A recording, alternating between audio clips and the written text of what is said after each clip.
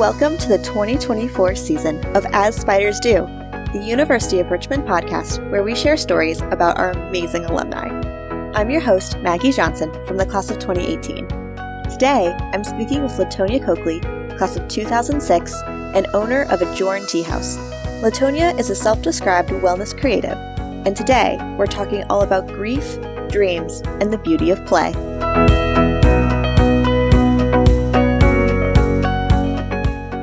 Thank you so much for joining me today, LaTonia. It's so nice to meet you.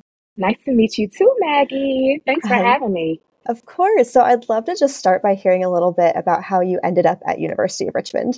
Oh, good question. I didn't expect it to begin that way. So I'm actually a Richmond native. I grew up on the South Side. I graduated from Huguenot High School. When I was in high school, I was in an amazing program called Partnership for the Future, which exposed Richmond City public school students to Fortune 500 companies and also institutions in our state and elsewhere to help us sort of propel us towards the future and towards goals that we have for ourselves. And so one of the schools we visited was University of Richmond. At the time, Kimberly Dean, who I think works at the University of Richmond now, she was in her early 20s and one of our mentors and directors of the program and one of our biggest advocates who was also a spider. So we took a tour. I did the minority overnight visitation experience, which really transformed my opinion. You know, being a Richmonder, that University of Richmond was never in my view for the future. I was thinking about going to Atlanta or Washington, D.C., but after the tour and the overnight experience and meeting Dr. Cade, I knew that it was a place for me. And so decided to come. Oh, I love that. What was it about University of Richmond? I know you mentioned a few people or the experience, but was there any one thing that you were sold you on University of Richmond that really made you feel like you belonged here? Definitely the institution support. I was a Sigma Scholar and also a Bonner Scholar. So I had financial support, but also just knowing that there was a community of people that were looking out for people like me from the city of Richmond in particular to support us in our growth and development at the university was really, really important to me. The other piece was when I was a senior in high school, my father was diagnosed with terminal cancer. And so it was important for me to be as close to home as possible. Being 15 minutes just across the bridge made a big difference too. But the atmosphere, it was a beautiful campus. The energy felt good. I knew some folks that were going there. I know Kim Dean loved the institution. I knew it would be a good fit for me. That's awesome. And thanks for sharing about your dad. I can't imagine having to start college with that and kind of dealing with that as well. Did that influence kind of your experience at college at all? Absolutely. Definitely. So my junior year, my father, actually the first or second week of school, my father passed away. Dean Landfair escorted my mother to come and get me in class. I think it was in the education class. I'll never forget that morning. I'm still to this day overwhelmed by the support of the institution, knowing that my mother didn't have to deliver the news alone and that upon my return, I was loved on and supported and listened to by many of the folks at the institution, in particular, the community of students. I don't know if I would have made it. And having that experience definitely propelled me to do what I do today, too. Yeah, it's always the thing that sticks out to me about UR is just the community here and the people are just everyone always is kind of coming around you and supporting you. Absolutely. I know, again, you've mentioned so many great people already, but is there one experience or one person at UR who really, really inspires you? Oh my goodness. Top of mind would definitely be Dr. Tina Cade. She ran the Sigma Scholar program at the time. I think she also was the director of multicultural and student affairs. She just showed us so much love and how to care for ourselves, especially in a moment where my life is changing. It's upside down. I didn't know how I was supposed to respond, whether or not I was supposed to stay in school, and just knowing that being able to have realistic conversations with her too, because yes, I'm the first in my friend group to lose a parent or both my parents, which we'll talk about later, but this is something that we'll all experience, right? And it doesn't feel good. And I always respected and loved the fact that Dr. Cade was so honest and transparent with us. She didn't sugarcoat. She kept it real. And I needed that. I needed that support. I needed someone to be like, no, this is happening. This is real. Here's how we can support you. And that also has influenced just how I take care of myself now, how I run my business, how I love on the people around me.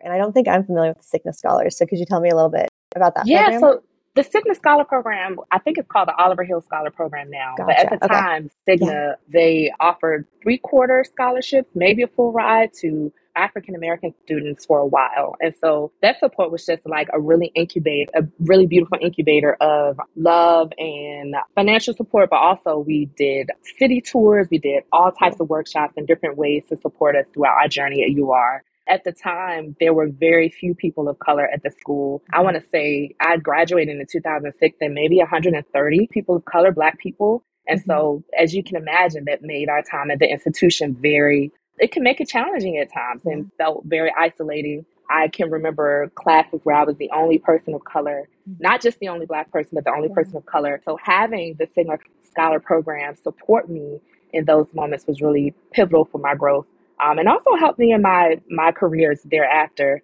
And then the Barnard Scholar Program was just dope. We did lots of community support, community service. I can remember us taking a trip to West Virginia at one point, which was wild because I'm not really a nature girl, but we had so much fun connecting with the community there. And we just did all sorts of beautiful work. Following my father's passing, I chose the Ronald McDonald House as my community service. That's really served as healing for me as I was processing the unimaginable with little kids and families that were also processing something that was really challenging. Growing up as a Richmonder, did attending University of Richmond change your relationship with the city at all, or what was that like for you? The way you experience the city of Richmond as a Black person is very different than from a person that is not Black. And so my experience in Richmond, I actually didn't really know about the University of Richmond until I was in high school. It's just a totally foreign existence to me. Knew lots about VCU. We used to go to VCU basketball games all the time. Of course, Virginia Union, Virginia State, but it reminded me of the bubbles that exist in any community. This is not just a Richmond thing. I live in the DC area now. This is the same thing here. So you have these beautiful, interesting, even somewhat segregated bubbles of people that are systemic. And sometimes we do it to ourselves, right? I think for me, it broadened my perspective on the city. It allowed me to see a different part of the city, but it also allowed me to and challenged me to double down on my support of my family and people like me in the city. And that made a difference in the community support that I did. It made a difference in degree and career path that I chose, and then also contributed to the work that I do today. You've mentioned a little bit about your post-Richmond career and what you do today. Kind of what's been that journey for you? So I graduated in 2006. I immediately started a master's program at the University of Maryland. I literally graduated May 9th, which was my mother's birthday. And then I moved a week or two later to Maryland, started a expedited master's program in education. I was a classroom teacher and school leader for 10 years. I really enjoyed teaching, but in 2014, my mother passed away from cancer as well. It was at that moment where I just turned 30 and I'm really trying to consider the way that I want my life to be. I think the tragedy of loss can be stifling and it also can be energizing. It was very clear to me in those moments, losing my parents as young as my sister and I did, that life isn't forever. Though morbid, it's the truth, right? Yeah. And so I have control over what I want to do. And I also think my time at University of Richmond reminded me of that. It's a liberal arts school. I was almost an art major, just didn't want to take art history. And so I really started to think about, okay, so if my parents were young, my dad was 45 when he passed, my mom was 50. If, God forbid, my life takes that path, am I doing what I want to do? I felt like I wasn't. And so I left the classroom. I worked for an improvisational theater-based teacher training organization in Washington, D.C. called Center for Inspired Teaching. It was so dope. So we are trained in improv and we use improv techniques to teach teachers how to engage with students in the classroom. Cool. One of the best jobs I've ever had. I did that for a couple of years, loved it. Funding sources changed. Nonprofits, it can be up and down sometimes. And so I transitioned from that to doing some consulting. Now, this is right before the pandemic in 2019 that this sort of situation happened. So I did some consulting for a while. But of course, the entire world shut down.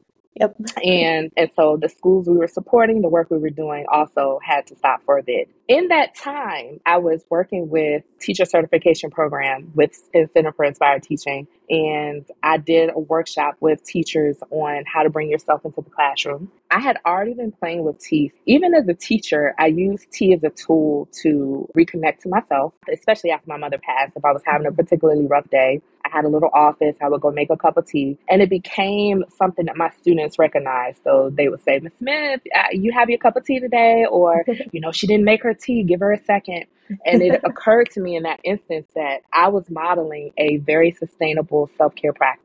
Drinking a cup of tea, giving yourself 5 minutes to rest is very sustainable. I allowed my students to bring in teas and different things to help them take care of themselves. It was just a really good modeling for me. And so fast forward, coaching these teachers on how to bring themselves into the classroom, I bought in my teas. And coincidentally, one of our teachers, her sister was general manager of a store in Georgetown and said, if you make these teas and package them, I will sell them for you. And so Cool. that was the catalyst for me in 2019 to really get it started. My husband had already purchased the LLC for me as a Christmas gift. I never intended to, be where I was and to leave education as a whole, but the way that life works, you kind of go with the flow. Yeah. I love And so that. I've been doing this full time since then. How did you land on tea as your self-care moment? Is that something you grew up with? What led you there? Kind of. Yeah, we drank tea growing up. It wasn't specific. So, I grew up in Richmond. I grew up in the South. We always had sun tea, iced tea. My mom used to heat up apple juice. We call that tea as well. But I always loved drinking warm drinks. I thought it was really cool and just sort of classy and, just an elevated experience. As I grew up, I drank a lot of tea in college too, but as I became a young adult, that became something that I would do when I came home or before bed. It didn't become a serious practice until my mother passed. More than just sipping a cup here or there, it became something that I'm now looking at herbs that can help calm my nervous system. I'm looking at herbs to help me sleep or balance the anxiety and the trauma of such a profound loss. How can I settle my stomach when I'm having a really tough grieving day? And that was just how I started playing with tea. I really opened a tea bag one day and I was like, this is crap. What is this? I don't even know what this is. And so I'm like, I could do this. It's just putting a bunch of herbs together. And so part of my entry into that was also to just play. I think as we grow and we become adults, we encourage ourselves out of that, or you play in very specific ways on a team sport, or, you have a very specific running routine. But play can just be so many different ways of exploring. It could be making a favorite recipe, painting a picture, cutting the grass in a very specific way. But this was my way of play and how I nourished my soul. I love this idea of just playing, and I'd love to hear a little bit more. Do you do research when you're doing a new tea, or do you just kind of really play with it and see how you feel, how it turns out? What's your creative process? That's just it. It's just playing. So a lot of my blends come from my own experiences growing up in Richmond. So, for example, I have one tea called Rimshot. And when we were at the University of Richmond, there used to be this little jazz spot called Tropical Soul that a bunch of us at the university, I would say like 10 to 15 of us, every week we would go. It was a little jazz cafe that had this band that was really dope. Poets would come, singers would come, and we would drink our little coffees, eat our little Caribbean food, but it just had this sultry, smoky, chocolatey, succulent vibe. And so I created a tea called Rimshot, sort of based on that, which is toasted cacao shell directly from a maker in Northern Virginia, toasted coconut, some chicory, and cinnamon. So still giving that lush, succulent, sultry essence, but within the tea. Also, just sort of the history of Richmond. I have a blend called Kinfolk, which is an ode to John Dabney, who was one of America's first Black caterers. And he created a drink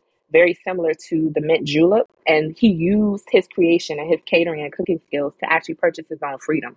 And so when I talk about my growing up in Richmond, it was very different. It was very saturated in the experiences of Black people and the plight of Black people in my family. And so these sort of stories peek in and out of my creative process too. But when I come up with a new blend, I'm normally just playing. I have some pomegranate. Let me see if this goes well with mint. All right, I like pomegranate and mint. I'm going to brew a little bit and taste it. And if it's good, I keep going. If it's not, we start over. And really part of my goal moving forward with the journey is to have this as a modeling process for adults in 35 to 55, where we really feel stifled and stuck in these careers and these experiences that we've been doing for many years. And I think that leads to a lot of unhappiness. But if there's more play and more exploration, our experiences feel better. I love that you kind of hit on this middle age, I think it's a 35 to 50 time frame where Yeah. like maybe we're going through a lot of shifts in our personal life or not, and we're kind of looking for something different. Is that something you personal experience with, or where would you like to see Yeah. that kind of grow with your business? I was 29 when my mom passed away, and she was diagnosed and passed on within a year. So it was very Wow. quick. My sister had just started her doctoral program at Syracuse. So it was just me sort of running back and forth to Richmond. It was just very unexpected.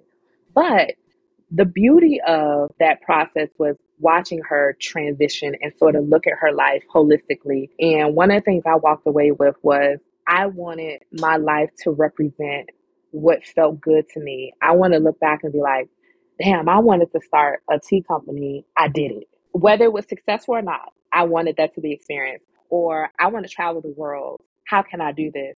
Because I want this to be a part of my conversation with myself. When we all get to that point, we're all going to look back and be like, did I do the things I wanted to do? Did I experience the things I wanted to experience? And so that was a big catalyst for me. As I approach 40, part of what keeps me here is that same thing of enjoying the process. This is not easy. This is definitely harder than teaching middle school. You know, I used to think teaching was really hard. This is very hard. But I have so much joy and pride in what I'm creating. And though it is very scary, I'm making a lot of mistakes.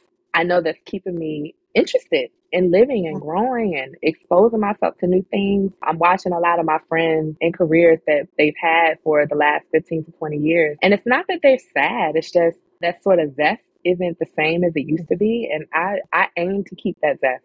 I love that, keeping the zest. I feel like we need that on like Yeah. an inspirational pillow or something. Yeah, yeah. And I think it's possible to keep your 9 to 5 and still find that zest. You know, I Yeah. think as humans, we have to be okay with coming in and out of it. But I think it should always be something we're moving towards. That's so cool. Thank Yeah. you. I always talk to people about like filling their cups. You know, you might not, Yeah, work might not fill your cup all the way, but as long as you have something else that is, you find yeah. that balance in your life. Yeah, yeah. I've been obsessed with the conversation around like a midlife crisis. Not that I am in that space or any of my friends are, but I believe that people hit that spot because you're tired, you're stressed, you've been stressed, or you've been focused on one thing for 15 years and you're like, where's the zest? And so you go out and do these wild things when all along you could have been infusing this throughout your life. Absolutely. So you mentioned your husband bought the LLC for a Christmas present. I love that. How did Yeah. you come up with Adjourn Tea House? Was there an inspiration behind that name? Yeah, so adjourn literally means we're going to stop something.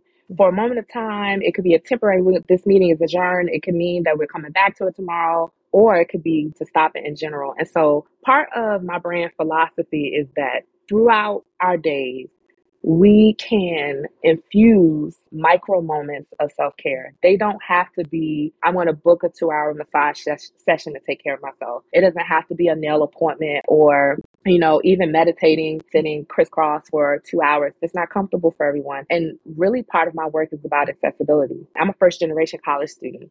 My parents didn't have the luxury to pay for that, to go and meditate for an hour. They had kids to raise, they had work to do. And so, what does that look like for a person like me?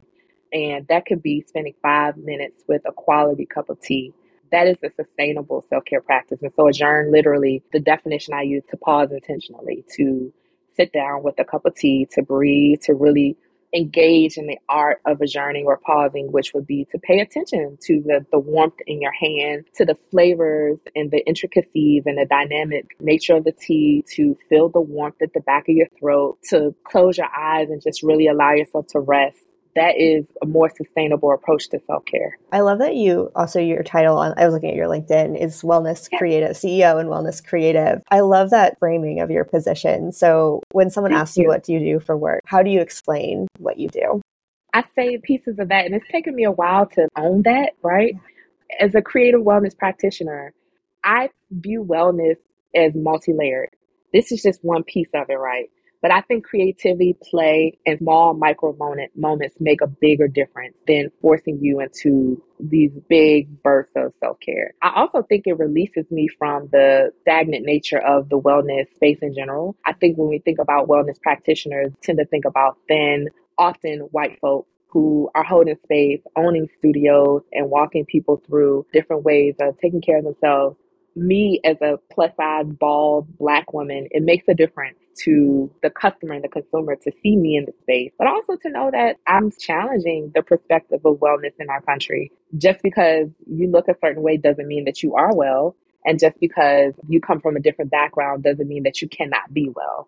And so I think it's important to see that. And also, I released myself from the idea that I have to be an herbalist. And I tell people that all the time. I don't create blends because of your fibromyalgia. I might create products that help you with that, but I do not diagnose or treat those things. Mhm. What I do is create for you to find moments of pause, for you to adjourn, for you to pause intentionally, for you to bring back breath and ease into your life through the practice and tool of tea drinking. One of my favorite studies is kind of this idea of like framing our positions and framing our roles. The more you do that, the more ownership of you feel and allows you to get into that creative space. So I think that's so cool that you've found that space for yourself. It took me forever to figure out what I was in this space. So thank you. I received that. And that definitely serves as affirmation for me that ideologically I'm on the right path. Absolutely. You mentioned Thank a you. little bit earlier about finding joy in the process, even when it's hard. What are some challenges you're facing, either in life or Ooh, your work right now? But like, what's something you're tackling right now?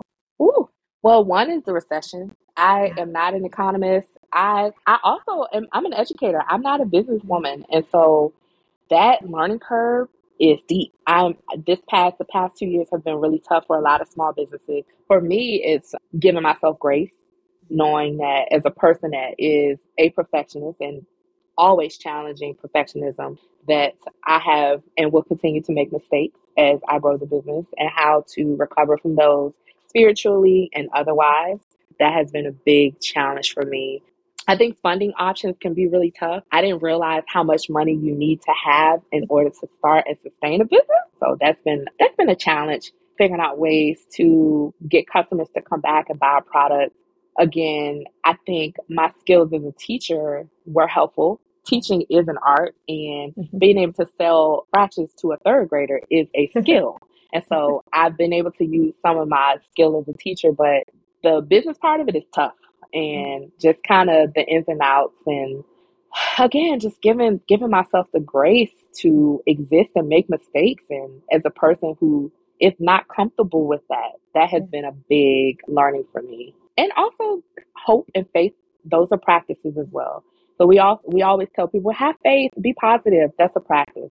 It is not easy all the time to have faith, but I learning to accept the challenges. I'm learning to make the mistakes and just kind of be like, okay, all right, what's next? This happened. How do I move on? Who can I call to get some help, to reach out? I think when you have a business and you're the only person working on the business. So I've had employees and contractors here, there throughout the life of the business. But right now, because things are changing economically, it is primarily me and my husband. And so allowing myself the space to ask for help and to accept the help that comes. And yeah, I think it's a lot about grace for me right now. I love that. Yeah, I think, we're Thank you, in a Maggie. space where so much is changing for all of us, and Yeah, having faith and grace and hope. I think these are big picture items, but affect us every yeah, day. yeah. So for you, what is that practice of finding faith and hope? So I think one of the things I feel like we teach out of our students in the American education system is the art of dreaming. We are, at least in my generation, I find with the younger generations, and I'm assuming that you're included in this younger Yeah. generation, y'all are challenging the system and the status quo of how you're supposed to exist, right? But my generation was go to college, get a degree, get a good job, keep that job, have retirement, and then after you retire, then you get to do all the things, right? That for me didn't work. My parents didn't even reach retirement. They did not get to experience that. I can remember my mom in hospice at St. Francis and her being, dang, I didn't even get to, I want to go to this restaurant, or I always want to travel here. And just the realization that that may not happen. That, Right. that doesn't have to be your story, right? God Right. forbid, but that may not happen. And so if that is in fact a possibility, I have to be the dreamer. That has to be a practice of mine in order for me to keep my faith in myself, my business, and the life that I'm building. I have to be able to sit down and find moments to dream and visualize what that could be like. That has been a big part of my practice as well. It is scary. And I'm not going to even lie. I have a crew of dreamers with me in this journey where we talk regularly about the dreams that we have. Awesome. We're meeting and we're talking about it. We're creating things. Some of us have created and launched ideas. Some of us are still in the creative process, but even that part of it makes a big difference in the faith that you have for your life and for your future. And I think also losing my parents so young, that was really what propelled me to start this. I'd always actually wanted to have like a tea and candle shop. Actually, when I was in high school, I won a citywide competition for actually state. It was the Virginia State competition for a business plan, and my business plan Oh, was to have a tea and candle shop. But so cool. this is play. This is play, Yeah. right? Fast forward, I completely forgot it, and my sister was like, "You know, you won that competition back in early 2000s." I'm like, "That is so cool." We don't know those little pieces, those little dreams and ideas, those seeds that are planted. You never know when they're going to sprout, right? Yeah. And I'm seeing this sprout 20 years later. Really had no intention of doing this, but certainly having faith that my life and my existence is worth the time and effort, is worth the dream, is worth the ideas. That I'm not delusional to think that I could live a better, more sustainable life, have a career where I'm not super stressed out. I love teaching. I still teach in my career now, but I was exhausted. My mother was in hospice, and I remember my sub didn't show up to my class. And I got a text message from someone at my school. It's like, "Hey, your sub didn't show up." And it was at that moment it occurred to me that we have allowed ourselves and our country to be commodities. We are not Mm. looking at each other as human. And here I am holding my mother's hand. She is days away from death, looking at a text message about a substitute. In that moment, I was like, this doesn't matter. I get to choose what is important to me. I love it. I love that idea of choosing. Like we all have choice and we get to Yeah, build whatever we want. And I yeah, also love your story of like you were in a situation that like maybe you loved, but you had this realization, but like you weren't afraid to like take a different direction and go someplace else. I think that's really yeah. inspiring. And to What add are to that, yeah. like Maggie, I was afraid. I'm Yeah. still afraid. Yeah. I don't know what the hell I'm doing. Yeah. I'm learning as I go. I think we have to do more things afraid. Like we have to step out there. It is scary. All of this is scary. And also it could be really, really beautiful. Yes. Yes. I think, you truly embody that like stepping outside of your comfort zone and that like you can't succeed or you can't really achieve your dreams if you're only going to do what you're comfortable with. So I really That's love it that. right there. What are you dreaming of right now? Oh my God. Whew. I want to see my business flourish. I never started with this idea of having this multi-million dollar company, right? I want to live a sustainable life. The first 2 years we grew so fast. Had no idea that I could potentially make the type of money that we were making selling tea, right? The past 2 years have been a little more challenging with the recession, us returning to work, our practices changing, how we spend our money, our habits, all of that is changing. And so I think my dream right now is just to sustain and to see what I have built flourish.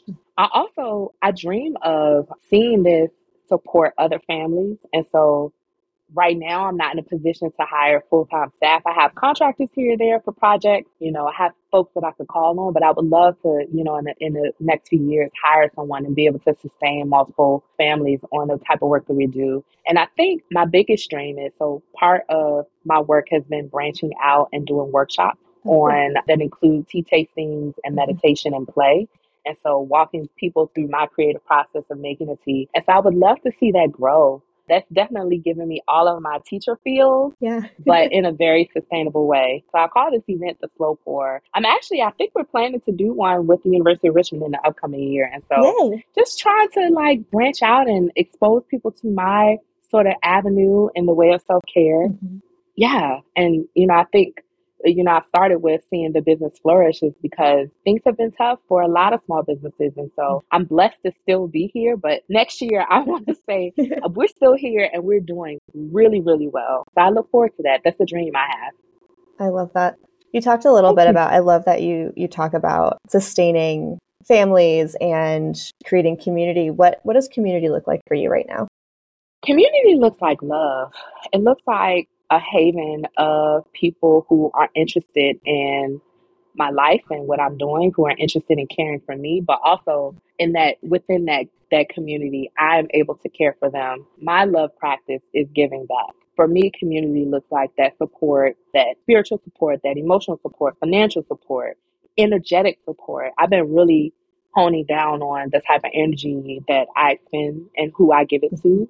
Starting this career has taught me that. So I went from a career where there's thousands of different energies around me every day Yeah. that I have to like balance and negotiate. And now I'm mostly by myself, and I found that I'm a lot more sensitive than I really ever imagined. And so being very specific about the folks that are around me makes a difference. And I think, especially when you're in college, you're sort of building community kind of off the cuff. You're at school, that's your common denominator, I guess. As you become an adult, you have to be very intentional about that. And so you have to take your time. Everybody can't be in your community. You also are going to attract people, and people are going to melt away, and you're going to have to say no, and you're going to want to say yes. And so really allowing myself the time to build a community that looks like what I need now.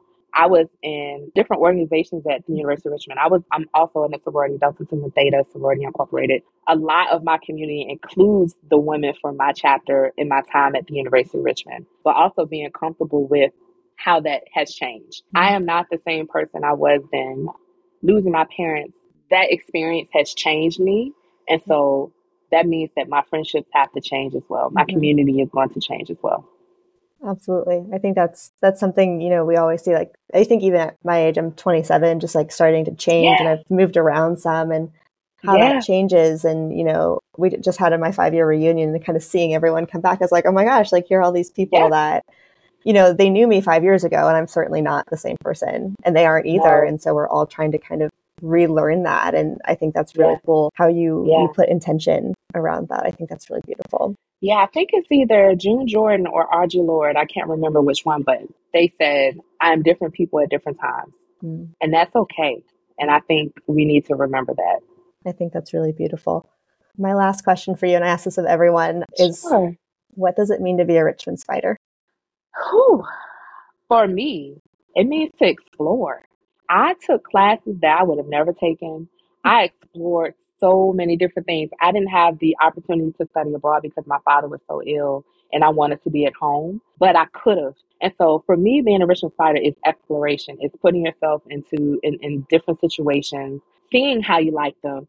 If you don't like them, saying no. I love the idea of liberal arts just in general. I remember being a freshman, I couldn't fathom how, my friends at different institutions had to declare a major right away. And I am like, well, I'm taking some art classes, and I'm taking the Black vernacular, and I'm learning this in this class. And I want to take that with me. But also the idea that our lives and our existences can be beautiful, from the beautiful campus to the experiences that we had to the relationships that I was able to make and nurture past almost 20 years since graduation. That for me, that's what it means to be a spider.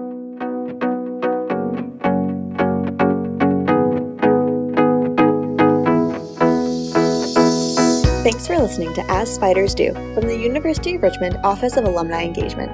We hope you enjoyed hearing from our alumni and learned a little bit more about what it means to be a Richmond Spider. This episode was edited and produced by Charlotte Famatter, Assistant Director for Student and Young Graduate Engagement. Our episode music is by FAS Sounds from Pixabay. You can subscribe to As Spiders Do wherever you get your podcasts. Rate our show and leave us a review to let us know what you think. We're always looking for new stories to share, so let us know who else we should feature by emailing us at alumni@richmond.edu. That's all for this episode. Talk to you soon, and remember, there are spiders everywhere, and that's a really good thing.